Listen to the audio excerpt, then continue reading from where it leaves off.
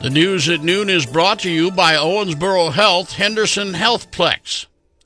Your tri-state weather today becoming sunny and warmer, breezy during the afternoon, high of 56. Mostly clear and not as cold tonight, low of 34. And on Friday, sunny and warmer, breezy during the afternoon and a high of 62. Right now, 50 degrees at 104 FM WIKY.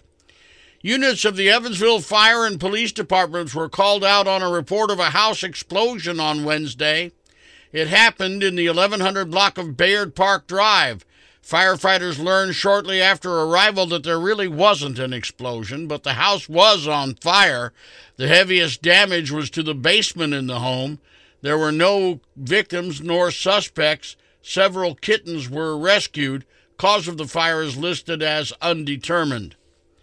The Ohio River I-69 crossing has been under development for years, but may soon go from the drawing board to bulldozers. As of yesterday, November 1st, the process of letting construction contracts began for section number 3.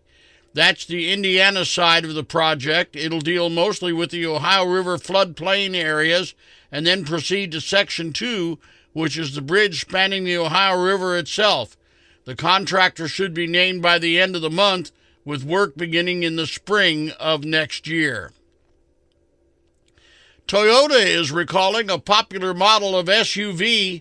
ABC's Daria Albinger has details. The recall involves nearly 2 million RAV4s from the 2013 through 2018 model years. The car maker says some of the 12-volt batteries used in the vehicles have smaller top dimensions than others. If the hold-down clamp isn't properly tightened, the batteries could shake loose on a sharp turn, and that could result in a fire. Toyota says it's working on a fix that it will provide to affected vehicles at no cost. Owners will be notified next month.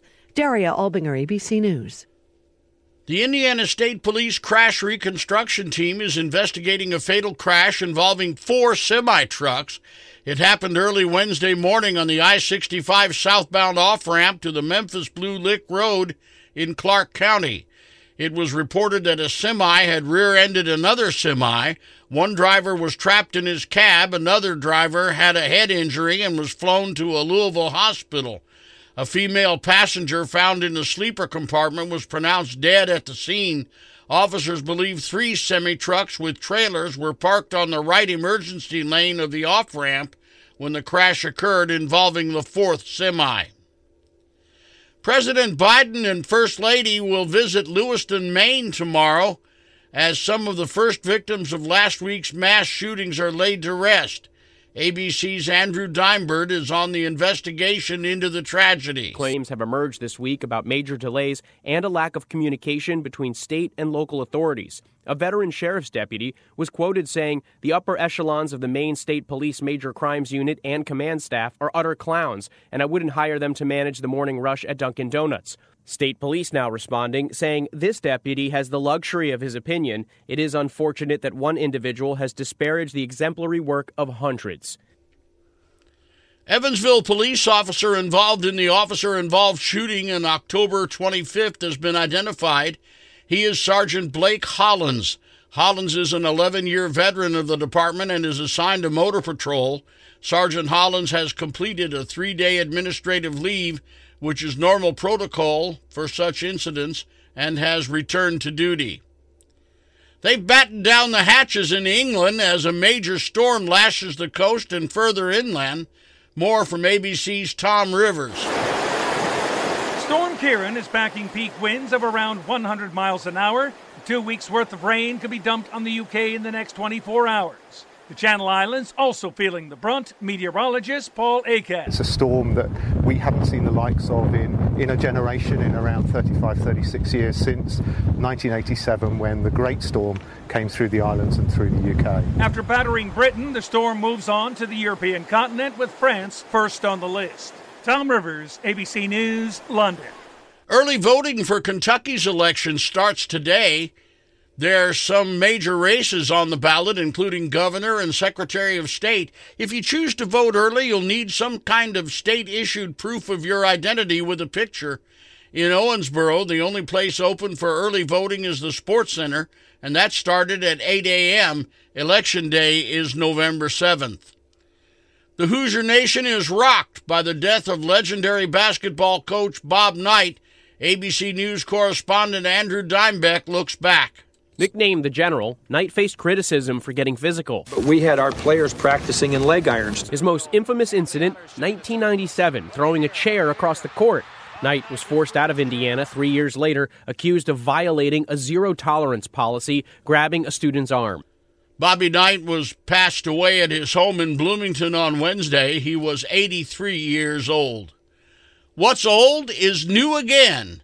A new Beatles tune released worldwide today. More from ABC's Tom Rivers in London. The highly anticipated song Now and Then, written by the late John Lennon and later developed by the other band members Paul McCartney, Ringo Starr, and the late George Harrison.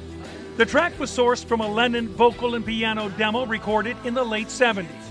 State-of-the-art audio recovery technology was used to isolate his voice for the mix. It's being released as a double A-side along with the band's debut single, Love Me Do. Tom Rivers, ABC News, London. And you're listening to the news at noon on 104 FM WIKY. From ABC News, Wall Street now. Investors have reignited the rally that began yesterday. Late this morning, the Dow Jones was 380 points higher. The Nasdaq and S&P had each added 1.5% to their openings. Shares in Peloton were slightly ahead this morning, despite a gloomy quarterly report from the connected fitness company. Sales at Peloton dropped to $595 million in the last quarter, down from $616 million a year earlier. A warning from DoorDash to people putting in orders. Tip your drivers or get ready to wait longer for delivery. The delivery service is testing alerts that remind customers that drivers can see the tips that are included with orders, may decide to skip the ones that don't tip at all. Meanwhile, Uber and Lyft have agreed to pay millions to settle allegations that they ripped off their own drivers. The New York Attorney General says the two rideshare companies for years wrongly deducted taxes and fees from drivers' take-home. Uber will pay $290 million, Lyft $38 million. Jim Ryan, ABC News.